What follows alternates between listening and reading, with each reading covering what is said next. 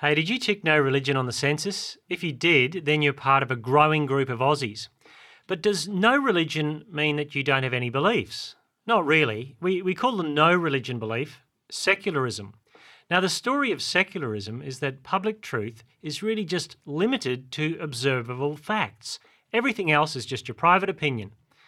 And truth is seen like a rock covered by all these barnacles called religions. And once we scrape those away, we'll get to reality. Well, that's how the secular story goes anyway. But can you see that's exactly what a story is? Secularism is a story, and stories are the things we tell ourselves to make meaning and give purpose to our lives.